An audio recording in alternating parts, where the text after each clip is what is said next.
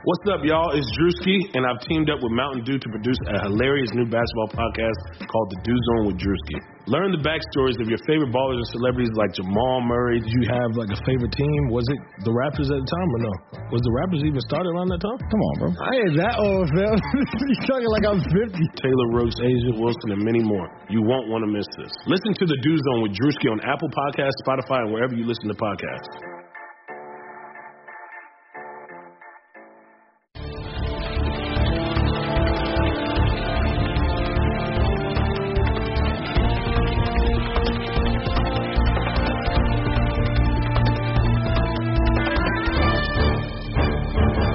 Hello, everyone. Welcome into another episode of Kentucky Daily, a daily podcast covering your University of Kentucky Wildcats. I'm Sean Smith, joined by Derek Terry of the Cats Paws. Derek, another week down, and we're a day away from Kentucky, Georgia. We are. Kind of a news spree a little bit once we got off the podcast yesterday. Sean, might have been one of those days where we would have been better served just holding out to the end, but you never know how it's going to turn out.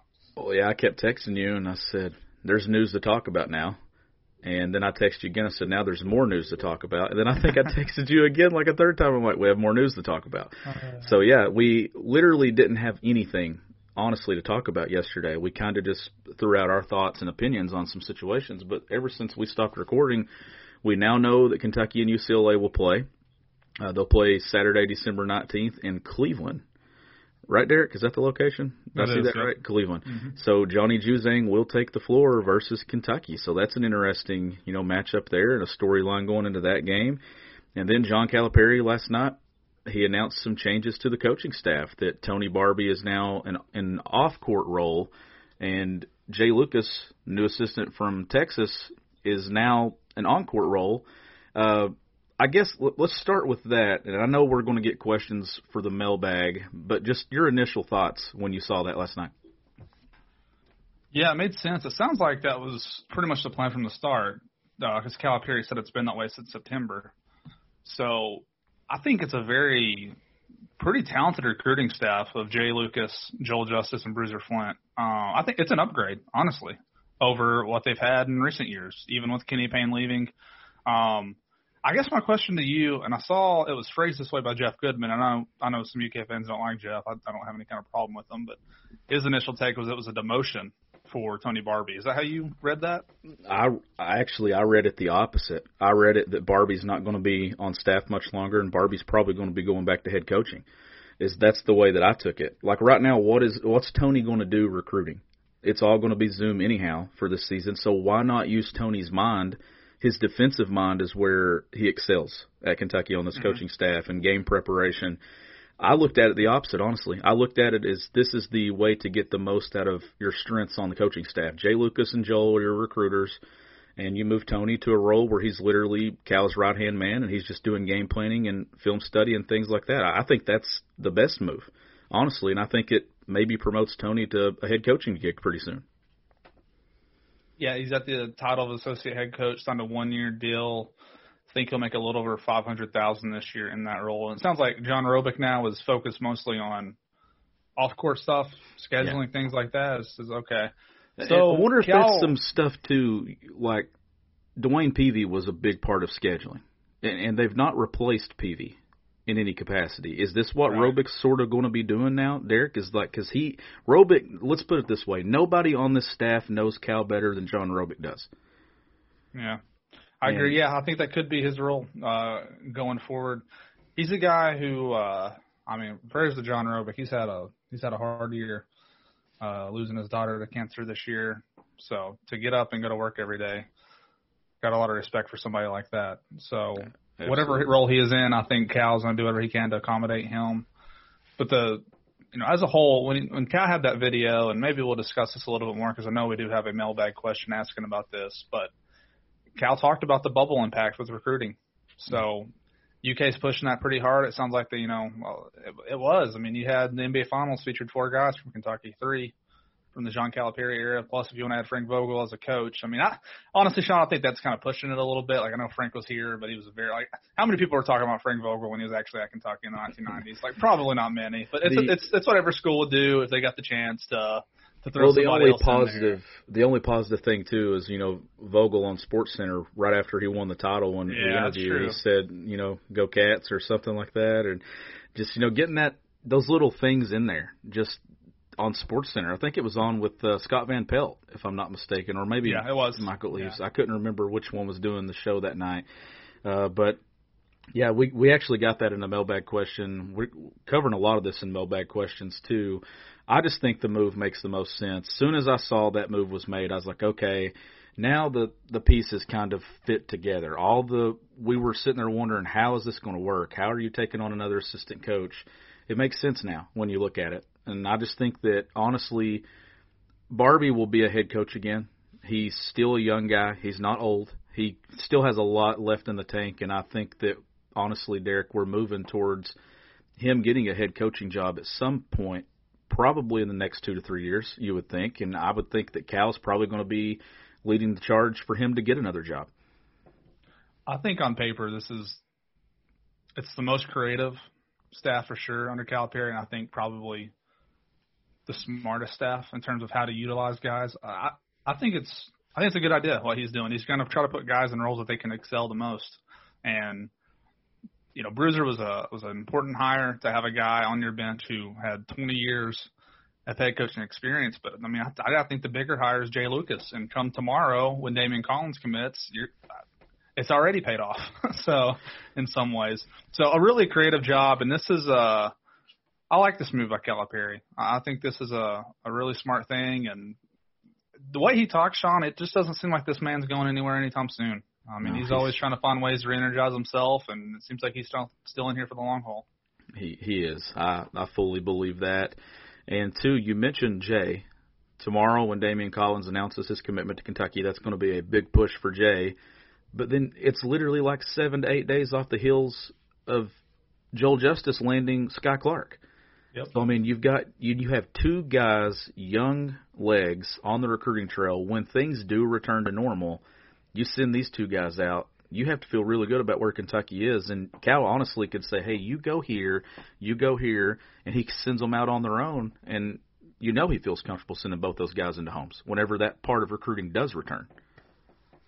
Yeah, and I mean, Joel has really grown into his role now. How long has he been? It's like his 5th year, right, as a full-time His first member? year was, I'm pretty sure, Jamal Murray's year, I think, was his first year actually sitting on staff, because he was an analytics guy when with the 38-1 team and before that. So, yeah, look at Joel. You go back and watch those games from 2014, 2015, and Joel is at the end of the bench on the second row. That's where Joel was. And now Joel is one of Kentucky's top recruiters and a top 40 assistant in college basketball.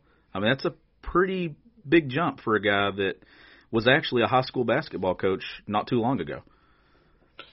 Yeah, he's probably a guy who, give or take another year or two, I don't know how the pandemic's going to change the coaching carousel, but he'll probably be in the mix some more for head coaching jobs. But, Sean, I guess the other big news from yesterday was something we did talk about a little bit yesterday, but it is official. Joey Gatewood will be Kentucky's starting quarterback. Mark Stoops said yesterday that Terry Wilson's wrist injury has been too severe.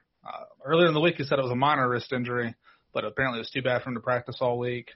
And he won't be available tomorrow. So it's going to be the Joey Gatewood show for the first time in his career. And is it bad that I actually, in my mind, wasn't even thinking that there was any football breaking news? Because I think we were under the assumption that he was the guy anyhow, because that's pretty much how we recorded yesterday. No, you and I talked yesterday, and when we knew that we were going to get something from Stoops, he couldn't avoid it. There was no way that you could say whether he did practice or didn't practice. You can't say, I don't know. And if he come out and said no, there was no way he was going to say, well, we'll see about Saturday. No, the guy hadn't even practiced all week. And, Derek, I'll even take it a step further. Like, is this the end of Terry Wilson's UK career? Maybe we can dive into that, even if Joey doesn't play well. Yeah, I got to think it is, honestly. I think at the point in the season where they are at 2-3, he's not going to be available. There's only 4 games left. Given the timing of the bye week, I think it's probably going to be Gatewood and Bo Allen for the most part playing going forward. So unless things are just a complete disaster. But if Terry's injured, you got to see how his injury's going to heal up and go from there. I guess maybe it was a little bit worse than what they thought it was originally if he didn't practice at all this week. and we have an interesting mailbag question about his injury in a moment, but I'm going to put that off until we get diving into the mailbag. Speaking of the mailbag, today's episode 2 is brought to you by the Butcher's Pub, Derek, and I'm going to just go ahead and say Mailbag Friday. It's Butcher's Pub Friday too, so you got to get out to the Butcher's Pub and you got to try those wings this weekend. Try that buffalo chicken sandwich. Get out there, watch some college football on the TV. Derek, 2 locations, one in Pineville, Kentucky, one in Williamsburg, Kentucky. You've been to the Williamsburg location, and you gave positive reviews about that place. I've been to the Pineville one. I've never been to Williamsburg, but I'm going to get to that one at some point. The Butcher's Pub is a place that continues to grow. There's going to be a new location in London coming at some point soon, so I will update more information as that moves along, but you can visit thebutcherspub.com or check them out on Facebook for more daily specials. But, Derek, let's go ahead and jump right into this mailbag. Let's see what the first question is. Okay, let's stay with the basketball side of things here. There was a recruiting question. Sorry, I'm taking so long to pull it up. Right here. It says, BB Recruiting, 2022 power forward candidates, a really talented big forward with versatility, ask in terms of immediate contributor status, ? Derek, we don't really know a ton about who they're targeting for 2022. It's still kind of early, but Jalen Duren, they did offer him a week ago, who is one of the better players in the 2022 class. I think he was the number 2 power forward nationally. Is that correct? Or number 1 on 24/7? He's number 1. That's right. So that's an instant contributor there if you get him. I think that's the guy. You know, you got Scott Point for 22. Duren's the guy at the power forward spot. And honestly, Derek, that's a position that really, if you think about it, how many elite power forwards has Kentucky had in recent years? I mean, you have to go back to Julius Randle. And then, Bam kind of played the 5 at Kentucky instead of the 4. But early in those days at Kentucky, they had the Terrence Jones, they had the Julius Randles, and all those guys. Duren is definitely an elite level 4. He is. Some of those other guys, I'm just going off who Sky mentioned. I think Amari Bailey was the name of one of the top guards in the country. Either way, you're off to a great start in 22 with him. And it's hard to say these days just because now the top kids, you have to contend with the G League a little bit, assuming that stays the same thing. Is 22 the class that's supposed to be the first to be able to go back to the NBA? Is that the speculation? Or I think so. It might be 23. Which one is Bates in? 22. Okay, that's the one that was. So yeah, you might have to deal with some prep to pro type deal there. So that's why it's hard to know. And I think this year's even crazier because I know some kids have gotten out and they've been able to play and things like that. But just the whole scouting process is going to be different. You haven't got to see these kids as much as you normally would have in a normal spring and summer. So you might see some more names who aren't ranked very highly right now. I mean, think about a kid like Hunter Sallis, for example, in this class. This time last year, not on the radar as the type of prospect that he is now. So you might have more under-the-radar kids. You can use Brendan Podziemski, who they recently offered, as another example. So it's hard to say, I think, at this point for 22 who will be there. But you're right. Duren's been offered. He would be a huge get, one of the highest-ranked kids based on his ranking right now. Probably the highest-ranked kid since Scal Labissiere back in 2015. So I do think that with that change they made in recruiting that you're going to see some more top kids. And it's funny to talk this way because UK's had no worse than the number 2 class every year anyway. But getting back to landing those, top kids, I think with Jay Lucas and Joel Justice here, and then, of course, Calipari's pitch as well, and Bruiser Flint, I think they'll be back in the mix for some of these top kids once again. And right now there are only 7 active offers for UK basketball recruiting right now that are confirmed offers still, going, Derek. And Damian Collins is one. Patrick Baldwin is another one. Jaden Hardy, Moussa Diabate is another one. Hunter Sallis, Jalen Duren, I think. And then it's wrapped up with Brandon Podziemski, right? The kid from Milwaukee or Wisconsin that just recently got an offer. Yeah. So I think I'm pretty sure that's the only 7 scholarships that are active right now that UK submitted, and only one of them's for 22, and that's Duren. Mm-hmm. So the rest are 21. So I think what you're going to see is 22 kind of come into shape here pretty soon too. They're going to start looking. I think you'll start seeing some offers roll out, and Interesting to see how the pandemic has changed things with recruiting, too. We had a question about that, Derek. Let me make sure. Sorry, I'm pulling up because I've got like 2 separate tweets here. Okay. Do you think COVID has changed Kentucky's recruiting advantage because now most visits are through online platforms like Zoom and Skype? The in-person visits are non-existent or not possible. This applies to the major sports. It's a good question, Derek. Yeah. I've touched on it a little bit in the past. I think basketball, it benefits greatly just because the brand is so strong regardless that you can get a kid to commit without having visited. Whereas in football, I think it hurts them a little bit more. And you can see that this year that I think they have like the 11th ranked class in the SEC, just a couple 4-stars, and both those kids are homegrown guys from Lexington, into Cal Crowdis and Jagger Burton. So I do think it's been much more difficult for the football program to attract elite guys. But for basketball, and again, like I actually had a guy tweet at me the other day, Chris Fisher and I, that he wasn't really – basically, he was scoffing at the idea that the bubble has really helped UK so far because he considered Nolan Hickman and Bryce Hawkins to be tier 2 or 3 guys, which shows you how spoiled Kentucky fans are, honestly, to be that way about 2 top 50 prospects. But, you know, you're going to get Damian Collins tomorrow. There's a good chance you're going to get Hunter South. Who knows what can happen later with some of these other guys. So you're going to have 2 5-stars and 2 4-stars in this class regardless. And that was – I don't know if any of those kids besides Hopkins have even visited Kentucky. So that's what you're able to pull off. And that was just showing up on a trip. I know Sky had a visit. Well, Sky's 22, but Sky had a visit in the past, but it wasn't an official.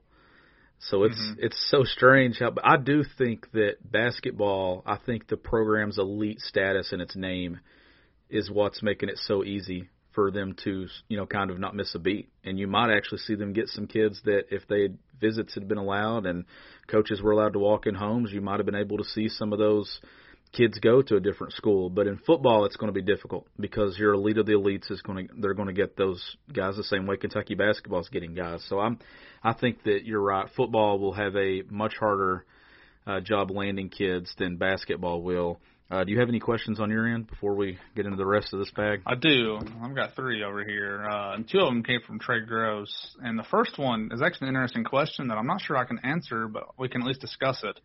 And the question was, does Mark Stoops need to hire a coach who strictly does analytics? And the example he used was deferring to the second half as an easy example where that can help, or clock management in the fourth quarter. So they have so many guys over there at football now who do quality control stuff that I honestly don't know if they have anyone solely in charge of analytics or things like that. But I do think that's, especially in baseball, you see analytics is a huge debate all the time now, especially with Game 7 of the World Series, or Game 6, people crushing Kevin Cash, the Rays, for pulling his pitcher. And that's what the analytics showed was his best move or whatever. So that created a huge debate. So, Sean, do you know if they have anybody over there who's in charge of analytics? And 2, should they? Not that I know of. I mean, I don't think I can speak on that confidently because, I mean, like you said, there's so many people that have so many jobs around that football program that we don't really know. But I'll say this, Derek, John Calipari has bought into the analytics side of things. I mean, you look at Joel Justice. Yeah. We mentioned that a minute ago. He started as an analytics guy at Kentucky, and now even when Kentucky, they sent out that, was it a week ago, where Joel was a top assistant in college basketball, it even spoke to analytics and how big Kentucky is on analytics and things like that, and what Joel sort of, you know, brought to the program.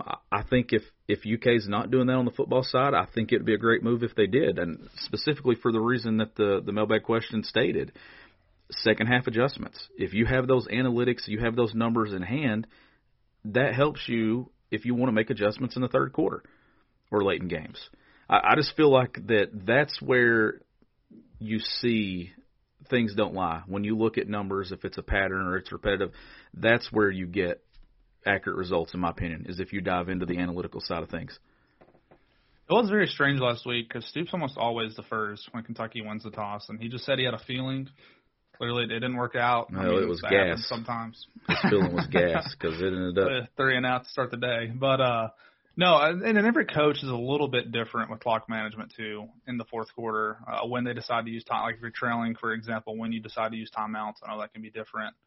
I don't know enough about the football side of things if there is a uniform approach that coaches should take. I mean, I think you see it a lot more in the NFL, honestly, than college football. I'm thinking of the Vikings-Seahawks game from a few weeks ago where people crushed Mike Zimmer for going for it on 4th and inches rather than kicking a field goal and making it.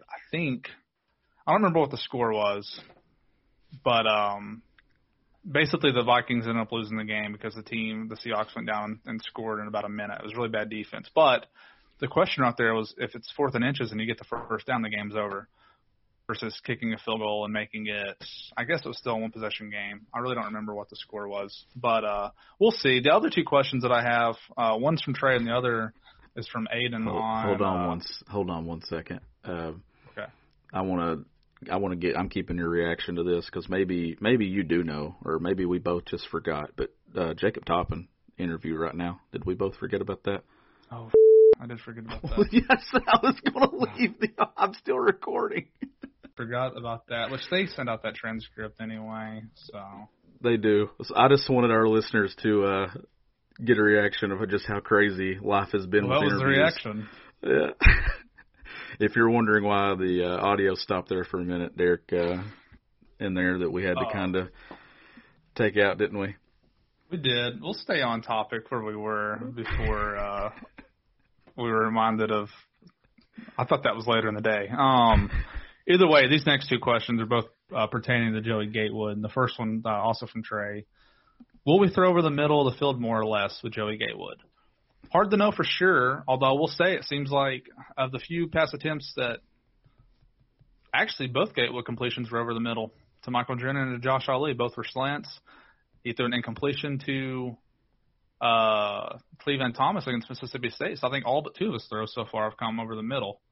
So I don't know if he's just been taking what the defense gives him there, if that was more designed. But, I do think you'll probably see that a little bit. He seems pretty comfortable, at least so far, hitting those slants, throwing over the middle, things like that. And that goes right into this question, too. This is from Chris Judy. He said, in the Tennessee game, we targeted our tight ends more. If we have the chance, since we didn't get much out of our offense during the Missouri game, should we try to target it more or just stick to the ground game? Derek, I think any time that you can get the ball to your tight ends in the middle of the field, I think it gives your offense, an element that you need to use, especially for a quarterback who's just breaking himself into the game now. Like those tight ends, Keaton Upshaw, Justin Rigg, as big as those guys are, those could be third down guys, Derek, that, get some yardage at the sticks, but it's so strange. Like 1 week I'll feel really good about where Kentucky's going with tight end, and then the next week I'm like, it's almost like they're trying to force the ball to them at some point. Like the opening play of the game with Upshaw, we rarely ever see a play to the tight end work and stuff if it's a shot down the field. What do you think about that, though? I think it's going to be hard to run the ball this weekend against Georgia. They don't really give up yards to anybody. You think so? I think it's going to be tough to do anything, honestly. It's a terrible first game, I think, for Gatewood to be a full-time guy. I would caution expectations for sure in this game. Best case scenario, I would say, is just that the defense maybe forces a few turnovers, because for as much of a powerhouse that Georgia is on defense, like their offense is still good, but not like it's not going to be like even, I don't know where I'd even rank it amongst the best defenses or offenses Kentucky's going to face this year. Like, I mean, Stetson Bennett's nothing special in terms of, I mean, when you compare him to the rest of the roster, I mean, he's certainly kind of lower on the talent scale, but it's going to be tough to run the ball. But I like getting the tight ends involved, but they got to take advantage of their opportunities as well. I think Upshaw has been decently reliable, dropped a touchdown pass at Tennessee. Rigg has had some drops. So once those guys do get involved, I wish Brendan Bates never got hurt, because I liked what I saw from him up until the time that he went down. But the last one I have on my end, and it's also a football question, also involves Joey Gatewood, but also a little bit of what we talked about earlier. And the question is from the name is Aiden on Twitter.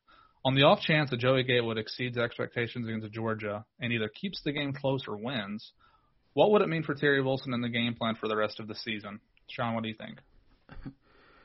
I think so. If Joey keeps the game close and wins, and exceeds expectations, it means that Terry Wilson's time at UK is over with, like 100%. Like I just don't think that. Honestly, I think even if Joey is a mess, I don't think that they go back to Terry. Just because you have 4 games left in your season, you have 4 games left in Terry's career, and at that point, you're 2-4 and you're just looking to build for the future. And I'm sorry, but Terry's not the future. His time's up. Like, we're coming down to 4 games. If the record were flipped and it was 4-2 and Terry was healthy, then you're still playing for this season. But I just think that this is the official change, Derek. I don't think that we'll ever see Terry Wilson on the field again in a situation at Kentucky. I agree with you, and I'm the same with you. Aiden's question is asking, if he plays well, they keep it close. Like, I'm with you. I don't think it matters. Like, I think he's playing regardless against Vanderbilt. I think he'll get the bye week. Maybe you'll see some Bo Allen. The way Stoops talks about Bo, I think it's pretty expected. Vanderbilt seems like the game to me because you would think it'll be more in hand versus certainly it's like Alabama or Florida, but even South Carolina. Like, I think you'll see a little bit of Bo that game. So here's the deal with Terry. What we have to figure out. One, if his injury, they said it's minor, he didn't practice at all. Well, what he's got to figure out is with this new rule, if he wants to keep playing football, if he's injured in any way, does he want to go out there and keep competing for a job to face a team like Alabama or Florida, where it's going to be tough to move the ball against those kind of teams, probably. And if he does want to play somewhere next year and transfer, do you want to go out there and be put on tape, probably looking bad against some more opponents? You know what I mean? So even for Terry's sake, I don't know if he wants to keep going out there and playing. So if that's the case, I think they're probably going to move forward anyway. And then that obviously adds into what you're talking about being the future. Just the way the season shaped up, I got to say that, yeah, I agree with you that I think regardless, they won't be going back to Terry unless it's just an absolute terrible disaster of an offense and Terry still gives them the best chance. Well, here's the other question, too. This is from David Wood, and it kind of goes into the same things we just talked about. It says, Sean, if we see promising progress in offense tomorrow with Gatewood, do you see UK ever going back to Terry when he heals? Also, did you see anything in the last game to make you think Terry got hurt during the game, or is injury a cover-up to pave the way for Gatewood to start? I don't like speculating on that because I don't know. Like, I think he legitimately probably hurt his wrist, but I don't know if it – here's what I'm going to say. Sawyer Smith played through a broken wrist and a separated shoulder last year, and he did it mainly 40 times. And they threw it 40-something times. So, like, if it was something that was not described as a major injury, I think I don't know. That's why it's hard to say because we don't know enough. We're just being told. Didn't they say it was told. his hand early in the week, though?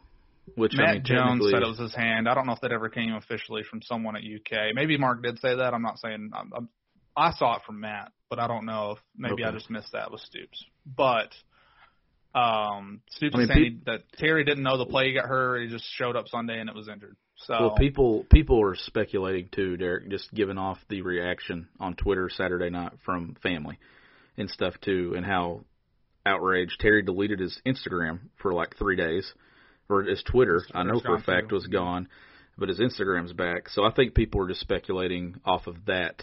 And sure, it doesn't look good. I mean, when all that's going into play. But at the same time, I mean, if they're saying he's hurt, then you have to take it for what it is that he's hurt. Yeah, I don't have any knowledge. I mean, I've asked around about Terry this week, what the deal is with him. I think there's reason to believe he did suffer some kind of injury, but to the extent I can't say for sure. But just using past precedent, I mean, football's a tough game. Most guys play through injuries. So I don't know. I don't know if they're paving the way for it or what. But at the same time, we do know for sure that it's Joey's game. Maybe Bo's. But what I was told, Sean, though, is that they want to use Bo, but they really don't want to have to use him this game. No. They don't want his first game to come against a defense like this. So I think you'll see Joey out there, and they'll try to get through it. And then I still think Joey would be the guy going into Vanderbilt. But maybe let's just say this, too. You know, Bo's body's not quite where they want it to be yet either.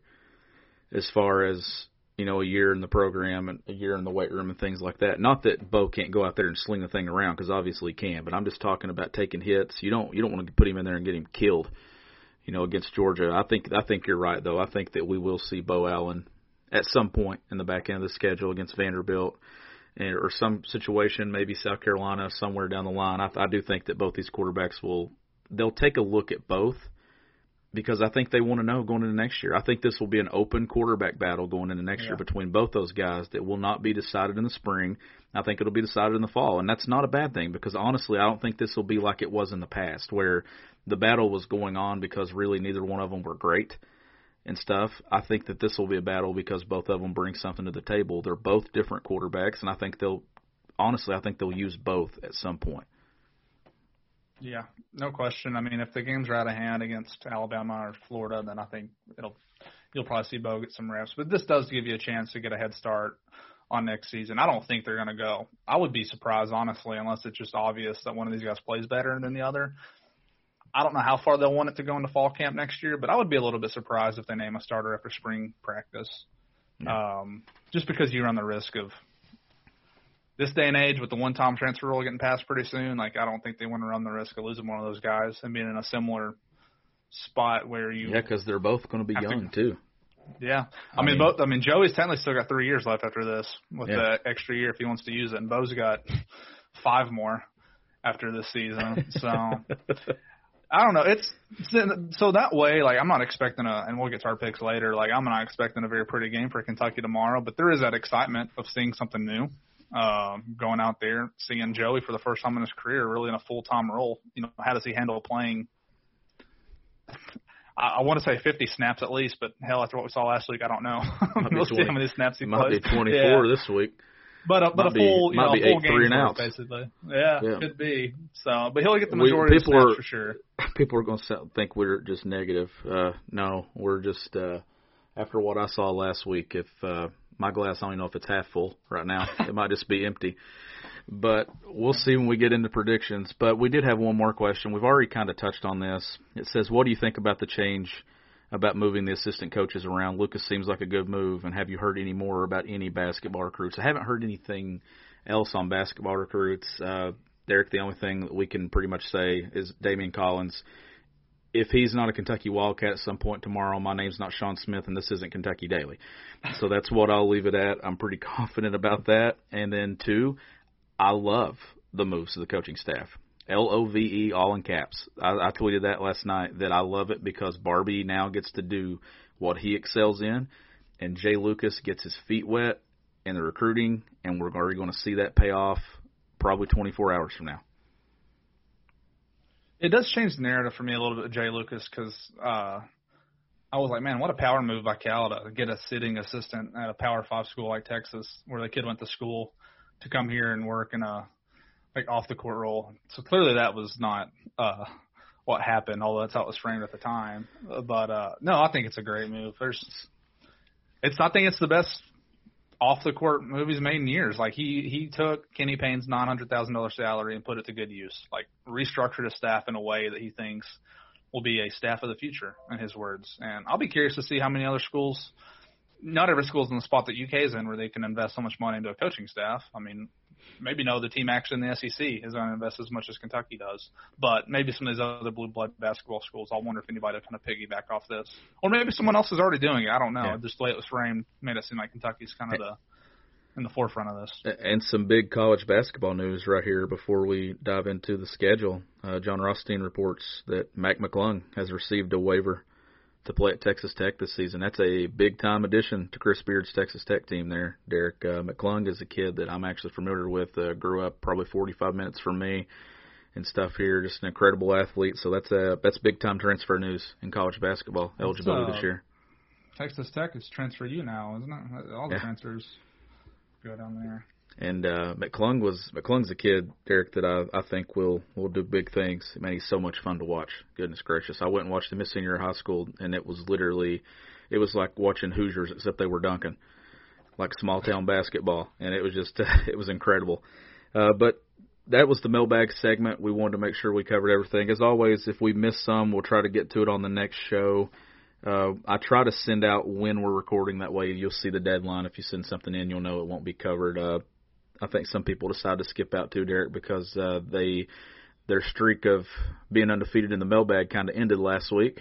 So they probably want to change it up a little bit. But let's go ahead and dive into the slate. If you have the games pulled up, I'll let you list those, and we'll go one by one. And you want to save Kentucky, Georgia for last? Yeah, we can save it last. You want me to read all the games off first and then go back through them one by one, or just go one by one with our picks? Let's go one by one.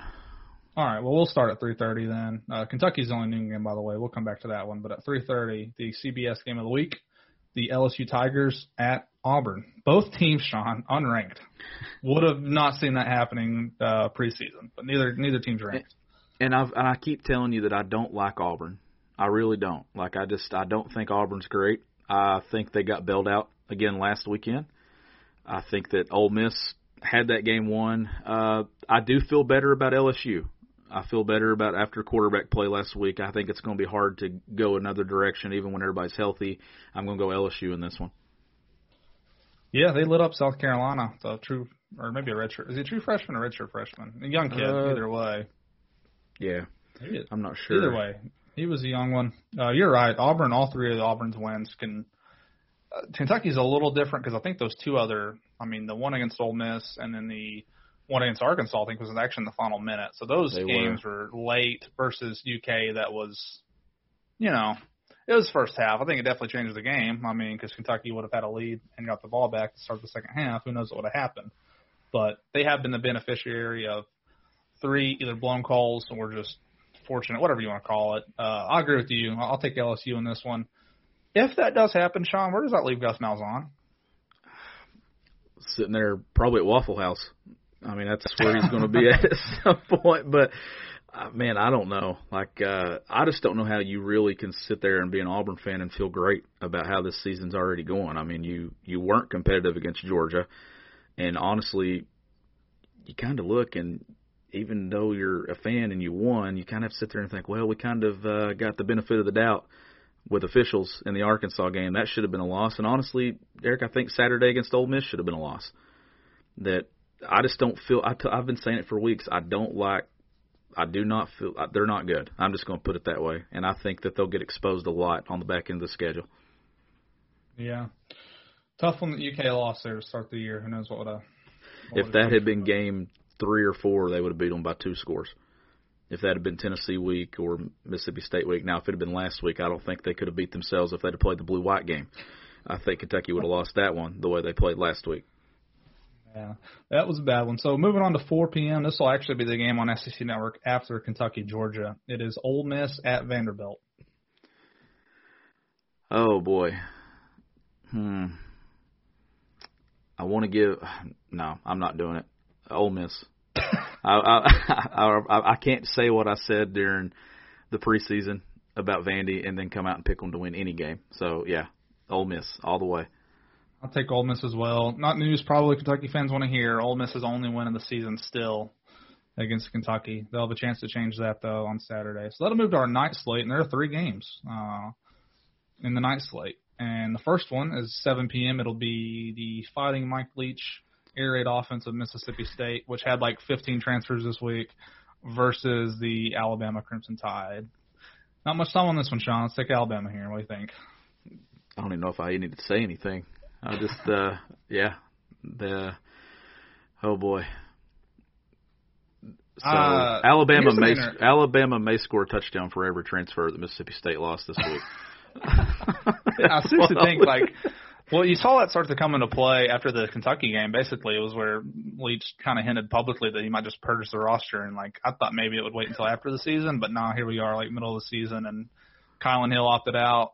They had a few other kids transfer, so yeah, not going to be pretty, I don't think, that game in Tuscaloosa. So here's an interesting game. Maybe the best game of the week, actually. Well, maybe I'm overhyping it. We'll see what you think. Arkansas at Texas A&M. Ooh, I like that. A&M's top 10, by the way, now, number 8. They are. Man, and we've been talking about that A&M schedule and how it kind of fits to where they could probably run the table the rest of the way. Man, I don't know. That's a tough one. That is a tough game. Let's see, A&M played. Am I going to do it, Derek? Am I going to do it? Am I picking the Hogs? I'm putting my hog hat on, and I'm picking Arkansas. Yeah, Arkansas is definitely playing better under Sam Pittman. I'm gonna stick with A&M. I'm gonna stick with Jimbo's guys. I think this will be a good game. I'll probably watch this one. I don't know what else is going on around college football tomorrow night, but I think this will probably be the game at the Terry household that is. Can I ask you this too about Arkansas? Was this a thing where Chad Morris was close, or is this Sam Pittman coming in and just changing everything? I think Morris recruited well. If you look at that roster, he had his first class was kind of like, I remember people comparing it kind of Kentucky's 2014 class under Stoops. They had like 10 4-stars. But some of those kids have left since then. I mean, Felipe Franks has actually played pretty well. I mean, he has played very top well. High school recruit, so that's helped them. They're not a. I don't think they're just absolutely outmanned in terms of talent, but we just hadn't really seen it yet. And they were young under Morris. I mean, Morris just wasn't a really good fit. I mean, the dude lost like multiple games to Group of 5 schools. So he did. Whatever Pittman's done, he's definitely got him playing better. So I think probably a mix. Like I think there was more talent than maybe they showed under Morris, but I give a lot of the credit there to Pittman. So the last game of the night is also on 7:30. At 7:30, this will be on the SEC alternate channel. It is the Missouri Tigers, who we just saw last week, versus Florida Gators. So Florida back after all their COVID deal. I think they still got quite a few kids out, though, so I don't really know what their lineup's going to look like. But where's that at? Where's that at? In the Swamp. I think it might be close because, I mean, everything that Florida's dealt with the last few weeks, they had the loss, and then they had COVID, then they had game canceled, then they had Dan Mullen get COVID. I think you can expect some sloppy play, right? At least, probably. Yeah, I think so. So I do think it'll be a close game, but it's hard for me to pick Missouri. I'll go Florida, but I don't think it's going to be a blowout. Yeah, I mean, I get what happened last weekend, but even in that game, nothing about Missouri just really impressed me that much. I thought it was much more Kentucky. It was just terrible all day versus anything Missouri did.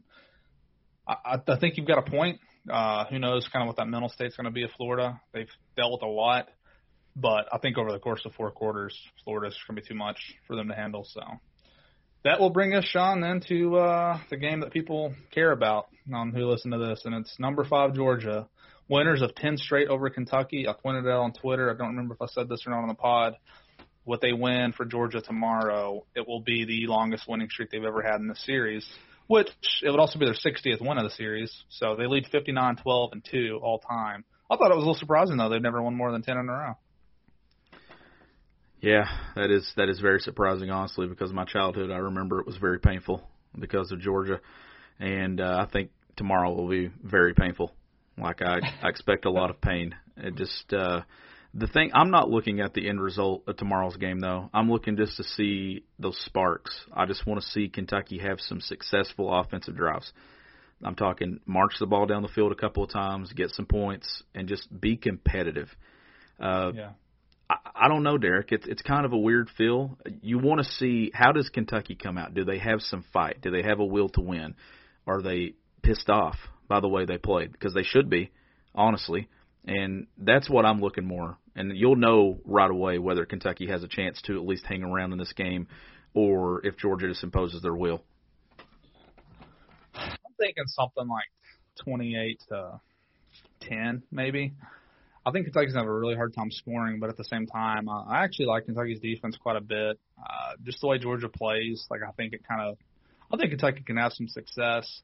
Some factors in this game, Georgia got the bye week. They sat on a whole week of being pissed off, probably, that defense about how they played against Alabama, whereas Kentucky is going into its 6th straight game in an SEC slate. That's tough. I mean, there's a lot of bumps and bruises. They got some guys.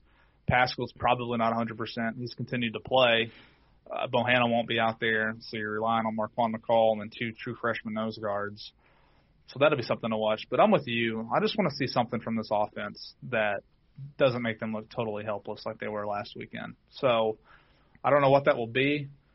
Maybe they'll surprise us. I mean, if they come out and the defense gets some turnovers, all bets are off, I guess, in terms of what might happen. But Georgia, going by the 24/7 Sports Composite, they have the most talented team in the country on paper with recruiting rankings. It's a game I never expect Kentucky to win against Georgia, so no reason to pick them tomorrow. So it should give us a little bit to talk about, though. The narratives, whatever comes out of tomorrow, will be what leads us into the bye week and into the Vanderbilt game. Yeah, and I just don't think Kentucky wins tomorrow, but I've seen crazier things happen at some point, and Derek, you've been wrong every single, well, besides last week. You picked Kentucky to win last week, so you've been wrong every single week. So yeah. I know the fans listening to this podcast, they probably hope that you stay wrong, and But yeah, I don't know a score. I'm going to say if Kentucky gets to 14 points, I consider it a win, especially breaking in a new quarterback against the defense like that. Maybe if the defense scores a touchdown, I'm going to go. You did 28-10. I'm going to go 24-10. Like I think it'll. I don't. So you got them covering the spread. I think Kentucky will put up a fight. I do think that they will at least put up a fight and at least make it, interesting. And I think the defense will lock down and make it a competitive game. And then the offense, I just want to see if Eddie Gran is able to run the football against this defense. Like there's a lot of things you can take away from this game tomorrow. And the final score is not the one that I want fans to take away. Just look and see, does anything look different than it did? Do they have a pulse? Because they're certainly somebody's going to be checking for it, regardless of what happens tomorrow. I mean, you're 2-4 if you lose tomorrow, and you're kind of looking at the back end of the schedule, and 4-6 is a real possibility. So that I just feel like that you got to see. You'll know tomorrow who's going to fight and who's not going to fight, and I think Mark Stoops will too. Yeah, I'm most fascinated to see the quarterbacks and just is this offense any different? I think I wouldn't think there will be a big change in a week, but do you see more of that QB run with a different type of runner in Joey Gatewood, a bigger guy than Terry, probably not as fast, but I do think Terry had lost a lot of that explosiveness though. He did have some runs. I mean, Mississippi State, he had a good run that he looked pretty good on. Ole Miss, he had a couple of runs, but last week, and I was watching on television last week, didn't look as fast last week. Just looked like something was a little bit off. So they had some success last year against Georgia running with Lynn Bowden. Like they had a few drives they should have scored. Start the second half, they drove deep into Georgia territory before a holding call put them in a bad spot on third down, and then Chris Rodriguez dropped a touchdown pass. So it shouldn't have been shut out last year, but it was a different situation. Not the same as this year, I understand. But I don't know. If they score more than 2 touchdowns, Sean, I think people will be pretty fired up. I do too. And who knows? Maybe they start out the game and something weird happens, a fumble in Georgia territory or a kick return or something crazy. Derek, I just want to see some fight from them. That's honestly all I'm looking for. It's just I want to see how they respond to getting, punched in the mouth, again, all this negative talk, all this question mark at quarterback. And 2, you'll find out, I guess, what type of leader Joey Gatewood is and what kind of head he has on his shoulders here, because this is a situation where you're getting thrown to the wolves. But honestly, that's why you play this level of football, right? Is you want these opportunities. And that's what I want to see is, like, does Joey come in? And 2, this sounds bad, but I want to say it. Do you see these wide receivers and some of these players have a little bit more fight with a new guy back there? Like, is it the shot in the arm that this program needs? You'll find out tomorrow.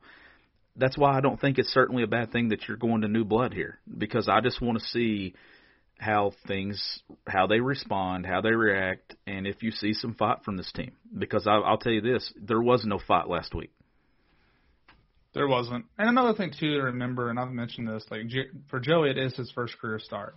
But he is in his 3rd year in college. Like, he didn't play much his true freshman year. I think he actually only got in one game, the bowl game, when they obliterated Purdue in the Music City Bowl. But he's thrown touchdown passes at Auburn. He was mostly a specialty guy. But I don't think he's going to be scared of the moment tomorrow, I guess is what I'm trying to say. Like, he's played at Auburn. They had some good teams when he was there. So I don't think he'll be intimidated, but will there be enough? Will he play well enough, 1? And then 2, will the guys around him do enough to kind of keep them going? So I'm with you, though. Another thing, Chris Rodriguez, does he finally become the featured back? Do they ride him tomorrow? I'm going to say yes. If he's not and they don't play well, I don't know. Eddie Grant's probably going to get crucified if they keep running. If Rodriguez keeps playing well, but they don't give him the majority of the carries, then I don't know what's going to happen. But it does seem like it's going to go that way this week. That's pretty much all I've got, Sean, on tomorrow's That's game. what I was about to say. And the longer that I stay on this podcast, I'm going to end up talking myself into thinking that they're going to come out and compete tomorrow. Because I started with it's going to be a lot of pain, and then I come back to they're going to have some fight in them. So I guess what I want to say, I really don't know. I'm in the same boat as every single fan. We don't know what we're going to see tomorrow. I mean, I'd like to think in my gut that this program has some – I guess, what am I trying to say, Derek? Just to where they they actually have to have some respect for themselves to come out here and compete after the way that they played last week. Is what I'm trying to say. If you don't see any type of just attitude and confidence or just a desire to be better, then I will be concerned, because you went and you got embarrassed. You've been down all week. The SEC Network, everybody's just talking like how awful that performance was. You either can let it happen again, or you can come out and you can have some fight about it. And that's what we've seen under Mark Stoops during his tenure, is the team has always come out after things like this, and they've played with a sense of urgency and some passion. And that's all I want to see this Saturday at Kroger Field. But that game is at noon Eastern time tomorrow on the SEC Network, Kentucky, Georgia. They got the crew again with Tom Hart, Jordan Rogers, and Cole Kubelik. So that crew has covered a lot of Kentucky football games already this year. It seems like they always do, Derek. Even when it was the night slate, now it's noon. This will be the third noon kick that crew has had with Kentucky, and they're usually the Saturday night crew. I do think we'll have some more questions answered about Kentucky football, and honestly about the future of Kentucky football after tomorrow's game. And then, too, Damian Collins will be announcing his commitment tomorrow at some point. I don't think we have a time on that, Derek. I've not seen an exact time that he's announcing. It could happen during the game. Typically, I will say this, when Kentucky basketball recruits announce during UK football games, it usually goes in Kentucky's favor. I remember Keldon Johnson, Isaiah Jackson. I can remember 2 or 3 there that have announced during football games that Kentucky's got. Not so much Terrence Clark. Blew the game to Florida, right? Same day he committed last year. That's true. That is true. That is very true. Yeah, man. Wow. I take back everything this year. I take back everything. That's true. No, Ruffalo's been very good in that role too. So besides I say that, but then he missed a PAT. But as far as field goals, he's been very good in that role. But we'll be back tomorrow to recap whatever happens in that game, because honestly, right now it's like a box of chocolates. You never know what you're going to get. So I guess that we'll see tomorrow. Derek will be live from the press box there following the game at some point to just kind of wrap it up and put some information out there. Hopefully for you all listening, we'll be talking about a UK win, because I'm sure it'll be one of our best podcasts ever. But if not, we will get you through it. We will walk you through it, and we will be brutally honest about what we see tomorrow. But this has been another episode of Kentucky Daily. We'll catch you next time.